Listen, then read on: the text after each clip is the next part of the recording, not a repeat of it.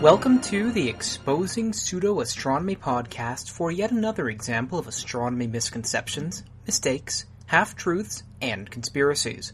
My name is Stuart Robbins, and this is episode 41 for the fourth quarter of June 2012. The topic for today is the final edition of the Month of Dating Techniques. So we're going to talk about young Earth creationism and their take on crater age dating. Unlike radiometric dating, where the creationist arguments are incredibly varied, and creationists will argue about everything from the fundamentals of whether radiometric dating even works to the subtleties, like carbon sinks, their arguments about craters are generally more on the subtle side. This is probably because it's hard to deny the basic fact that craters form, and if something has more craters, it's older. So this episode is going to have around 4 different claims that creationists try to use in order to disprove old ages from those craters. And I'll say right off the bat that none of them are that the chronology from absolute age dating of lunar samples that give us those billions of years for the moon is wrong, because radiometric dating is wrong. They don't usually link these together. I couldn't find any of the creationist sites that I looked at that claimed this particular thing. Perhaps it's too obvious, or perhaps they're just unaware of the basic calibration of how we tie ages to crater densities.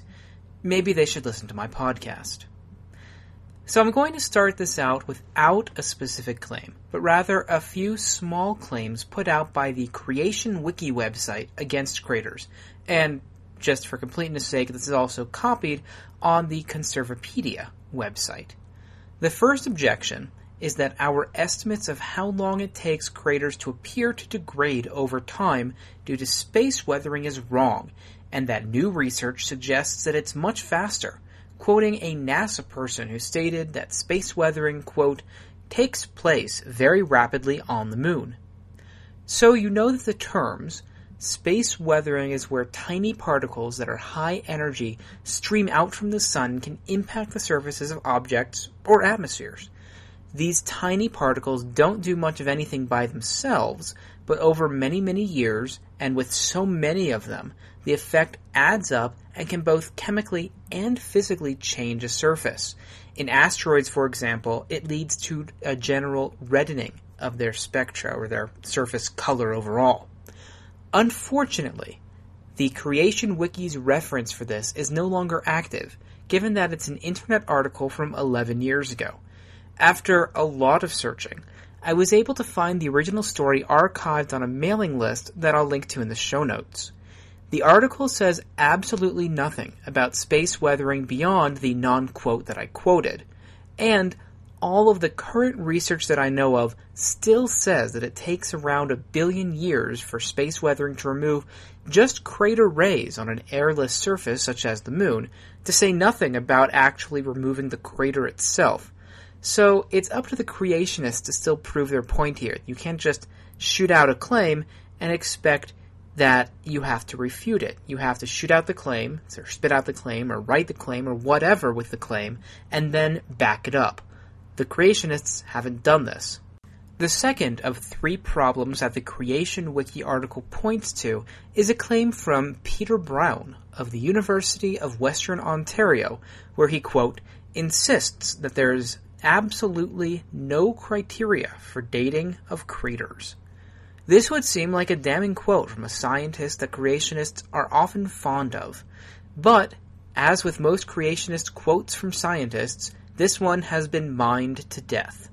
The subject of Brown's quote is that he was discussing whether or not a 1953 photograph of the moon showed an impact event as it was happening. If you read the actual article, and I'll link to it, Brown was saying that in the context of being able to date one specific crater to a 50-year time frame, in that sense, he's quite right. There is absolutely no certain criteria that we can use for getting an age like that unless someone actually saw it happening, which this article is talking about and looking for independent evidence to back up the idea that this particular crater corresponded to a flash of light photographed in 1953.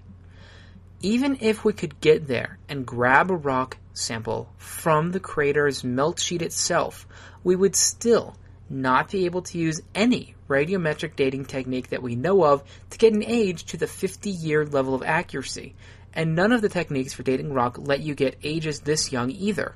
So yes, in that very narrow sense, there is absolutely no method for obtaining an absolute crater age date.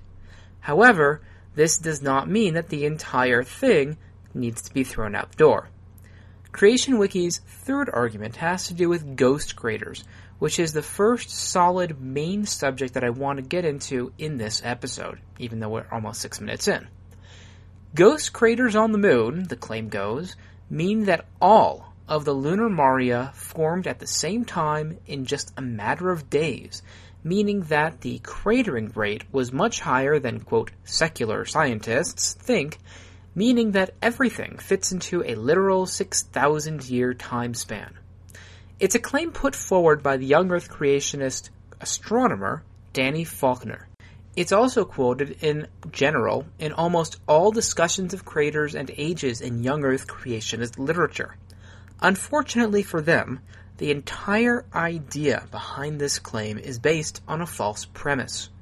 In the moon's history, we think there was a period of time around 4.2 to 3.8 billion years ago that corresponded to a heavy bombardment spike of impactors. One popular model to explain this is called the Nice model, because it was developed over beers by 4 dynamicists while at a conference in Nice, France. The model says that Jupiter and Saturn formed closer to the Sun, and that a few 100 million years after they formed, their orbits were excited and they interacted with each other, dancing around, and settled eventually into their current orbits. Now, it's an actually much less hand-wavy theory than I just made it sound, but that's really the basic idea. When Jupiter and Saturn, these two very large, very massive gas giants, are moving around, this is going to disrupt and excite the asteroid belt, and, the theory goes, it sent a lot of debris hurtling towards the inner solar system while this was going on, causing the heavy bombardment. And there actually is a lot of evidence for this happening. The bombardment corresponds with when the majority of the largest lunar basins formed, and those basins on the near side are presently filled with flooded lavas, and we see them as the darker mare regions. Based on all of the geologic evidence that most geologists and most astronomers have, the basins formed and they thinned the crust under them because they excavated about 10 to 20 kilometers. They were perfectly fine just being big, deep craters for a few 100 million years, but over time magma reached closer to the surface, and that was able to breach the crust in the thin areas where these basins were on the near side. That's what flooded them. So, there was a long period of time during the heavy bombardment when a lot of craters formed in those basins. Then, they flooded. The larger craters within the basins had rims that were high enough to sometimes still poke through the lava, or they caused a circular hill in the solidified lavas because the lavas flowed over them. These are what are referred to as ghost craters. What Dr. Faulkner says, though, is that the formation of the basins themselves almost immediately caused a breach of the crust that caused magma to pool and flood. The fact that ghost craters exists, according to Faulkner, means that the cratering rate must have been incredibly high so that enough craters would form in the day or two between the formation of the basins and the flooding of the volcanism, or the volcanic flooding. Hence why I said that this claim is based on a false premise. Besides not fitting with the geologic evidence, it doesn't match with very basic physics. When a crater forms, it heats things up. When a basin forms, it heats things up a lot, and it's going to melt rock nearby, forming what we call impact melt. Melt formed by the impact. You can use very basic thermodynamics to calculate how long it takes the rock to cool. In fact, I saw someone do this on the board in 30 seconds during a donut hour morning when we were discussing some news article at work. Anyway, you can use basic physics to figure this out. For basins 1,000 kilometers across, the time scale is somewhere on the order of thousands to tens of thousands of years on the moon. Again, This is a very well-established physics that, if wrong, would have implications for things like how long it takes water to boil or for soup to cool down. As I said, it's basic thermodynamics, meaning that unless you had God cooling the rocks really, really, really fast, craters would not be able to form at all in the time between when Faulkner wants the basins to form and magma to pool to form the lunar mare. So, ghost craters wouldn't be able to form. If you had an impactor hit melted rock, you're not going to get a stable crater forming. The next claim is that lunar craters were produced first during the fall, then during the flood, and that the lunar maria formed immediately after the fall. This is another model put forward by Danny Faulkner, and he did so in a 1999 edition of the venerable Journal of Creation. The basic problem, of course, is that normal scientists say that craters have formed over the last 4.5 billion years, but creationists somehow have to fit everything into 6,000 years. Faulkner uses the argument about ghost craters that I just explained as a fallacious argument in order to claim that the cratering rate must, absolutely must, have been higher earlier on in the moon's history. This means that if the rate was then much, much higher, you can compress 4.5 billion years into 6,000.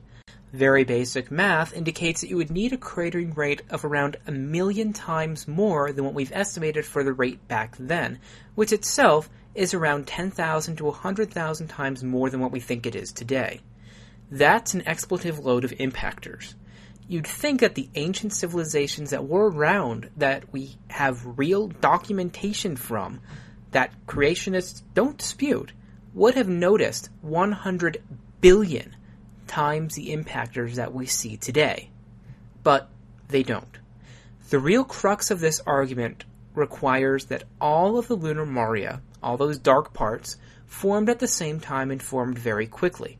Faulkner argues that it was the initial formation of these giant craters that actually caused them to be flooded by volcanic material, as I explained earlier.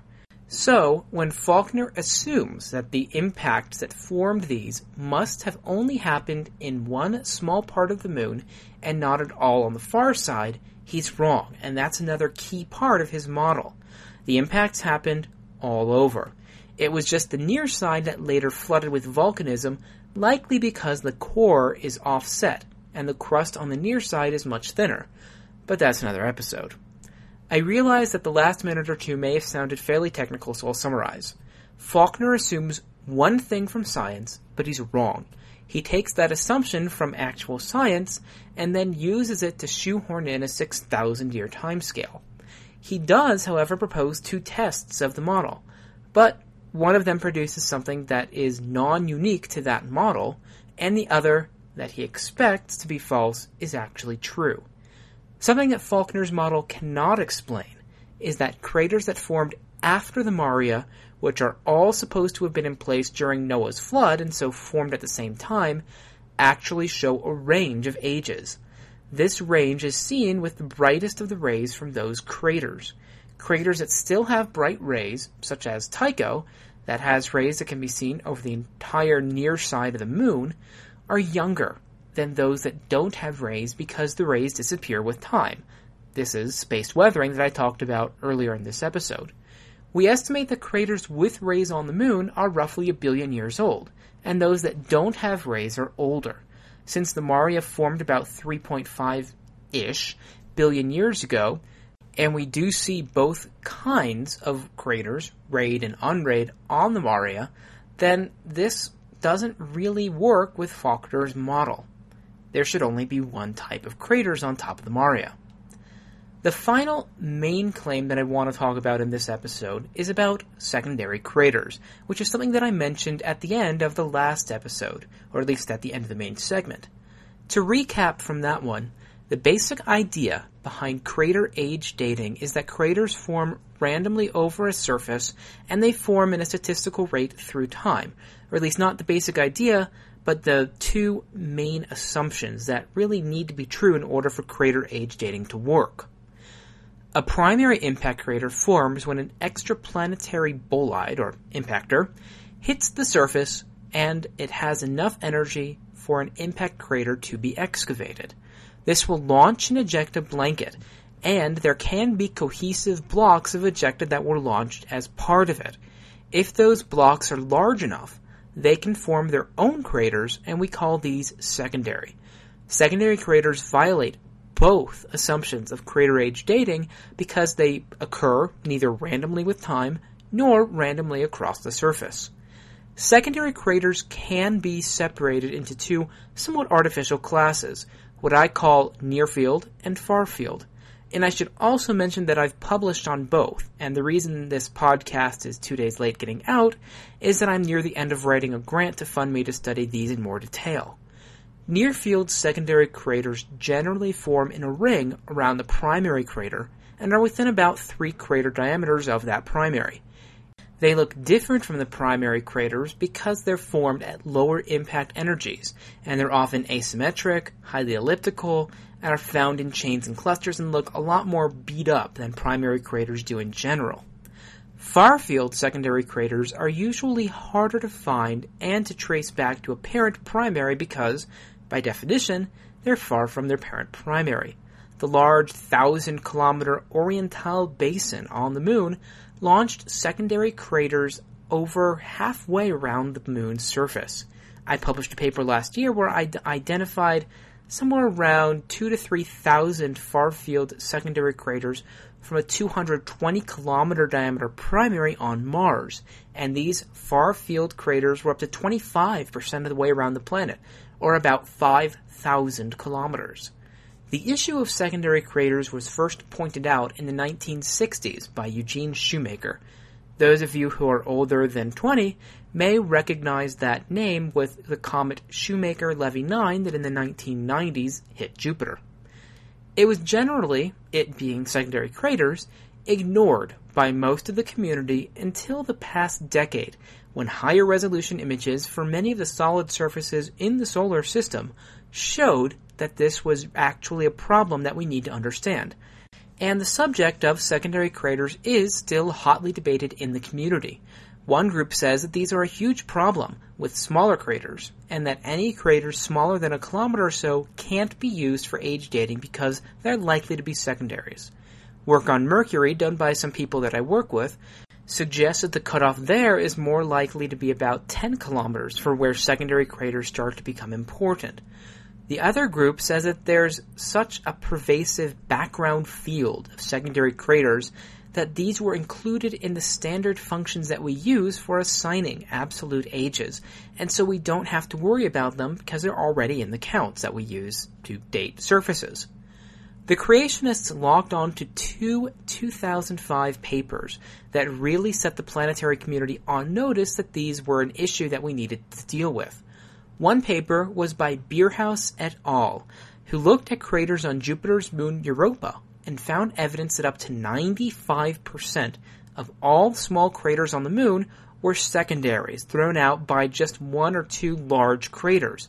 The other paper was by McEwen et al., who studied a fresh, young crater named Zunil in one of the youngest areas of Mars, and they estimated that up to 10 million small, as in meter to tens of meters sized craters surrounding Zunil were secondary craters formed by that impact. For a quote mining creationist, this was perfect news, and one of them succeeded in writing an article entitled Crisis in Crater Count Dating. But, if you've been following this discussion, you'll see that there is not a crisis in crater count dating. The issue is that we don't know the level of contamination to what diameter range at small diameters the secondaries are an issue. All the research has shown that on every solid surface in the solar system, with the exception of Mercury, you are quite safe from almost all secondary craters if you are using craters that are larger than about 5 kilometers, which most people do. The fine print is that there are always some exceptions. For example, that 1,000-kilometer diameter Oriental Basin on the Moon has nearby secondary craters in long chains where each crater is around 20 kilometers across. But A happy feature of secondary craters is, as I mentioned earlier, that they look different from most primary craters, and the Oriental secondaries can easily be excluded from any crater counts by anyone who knows what they're actually doing with identifying secondary craters from primary craters. Something that's discussed even more rarely than craters in creationist writings is Venus craters, and this is sort of a disproof of the young Earth creationist claim about craters. As an overview, Venus has very few craters on its surface, though it does have more than Earth. The number is around 1,000. Based on our chronology from the Moon that I talked about in last episode, this means that Venus' surface is only around 700 million years old. The current thinking is that Venus suffered catastrophic flood volcanism around 700 million years ago because it doesn't have plate tectonics to release its heat. It just kept getting hotter and hotter and hotter until finally the crust cracked and the planet was resurfaced. Obviously, 700 million is not 6,000, but there is a deeper problem here. If you want to have a consistent chronology between the Moon and Venus, then you have to take that creationist idea of the Moon and scale the number of craters forming per time interval up by around 1 million, meaning that Venus was completely resurfaced 700 years ago or less. This raises problems for the formation timescale of a lot of other geologic features that happened after the resurfacing that we do see today. A way around this for creationists is to argue that Earth and the Moon are, of course, special. That God caused just Earth and the Moon to experience a huge flood of impactors, literally because it happened during the flood, much as I discussed earlier in this episode. So, you get back to the problem of the chronology for how quickly craters form. It's something of a back and forth argument, as you've probably figured out by this point, that, in the end, won't really leave anyone that happy.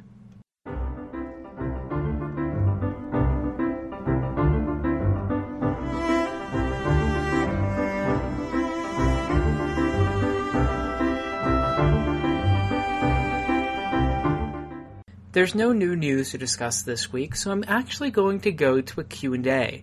The reason is that I've gotten several crater-related questions that I'd like to discuss in Q&A, so I'm going to forego skipping it in this and episode 43. So, this episode's Q&A, Q, comes from Expat, who you might remember me interviewing in a very early episode of my podcast.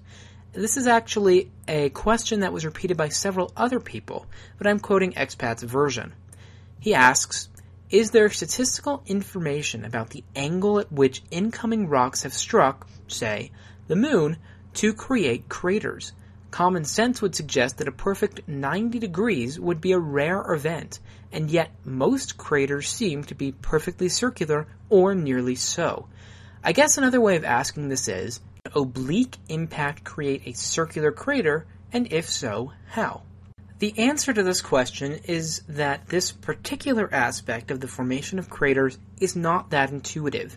You'd think exactly as Expat said, that only craters that hit something at a 90-degree angle are going to produce a circular crater. The average impact angle is actually about 45 degrees.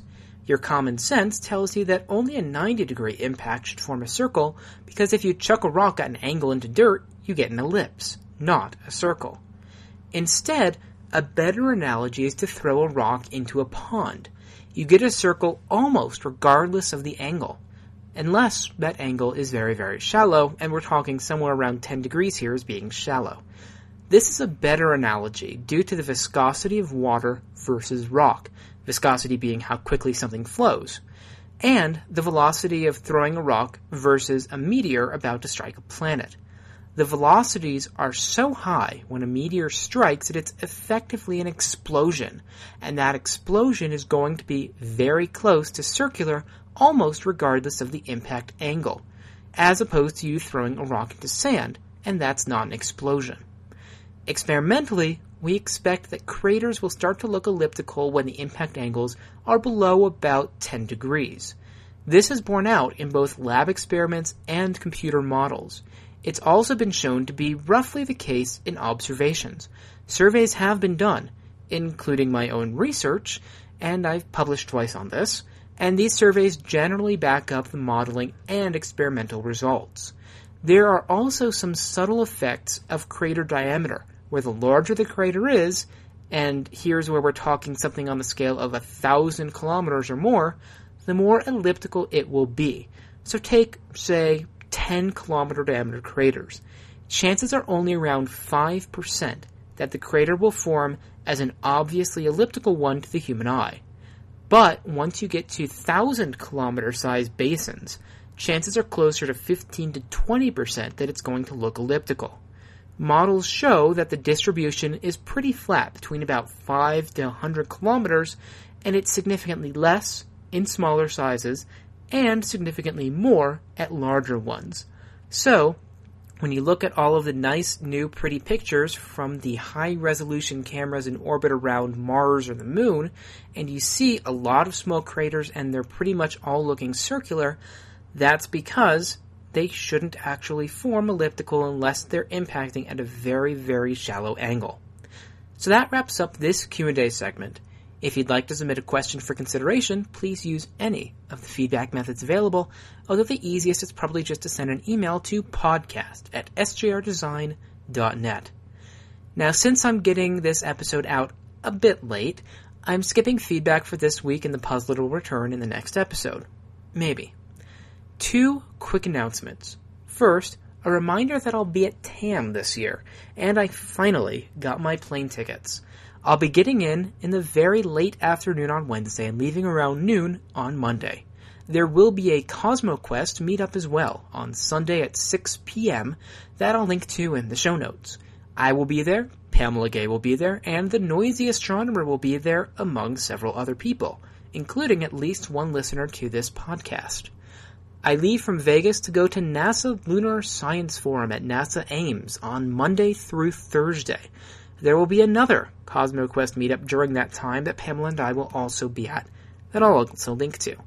And, speaking of CosmoQuest, we are just a few weeks out from that conference where we hope to present some of our first science results. Well, not hope to, we will present some of the first science results. You can help make those science results even more meaningful by heading over to cosmoquest.org, going to the Moon Mappers section, and helping us to identify craters. I will link up to this in the show notes for the episode, and a blog post or two about what science we're trying to do with that data. And I should also mention that due to these conferences, there is a distinct possibility that a few episodes in July might be delayed, much like this was delayed by 2 days. It's just an inevitability given that I have 2 conferences, a travel of 10 days, and I can't really record while I'm on the move, and I do have to prepare for at least the NASA conference. So I thought I'd give you that heads up, just in case.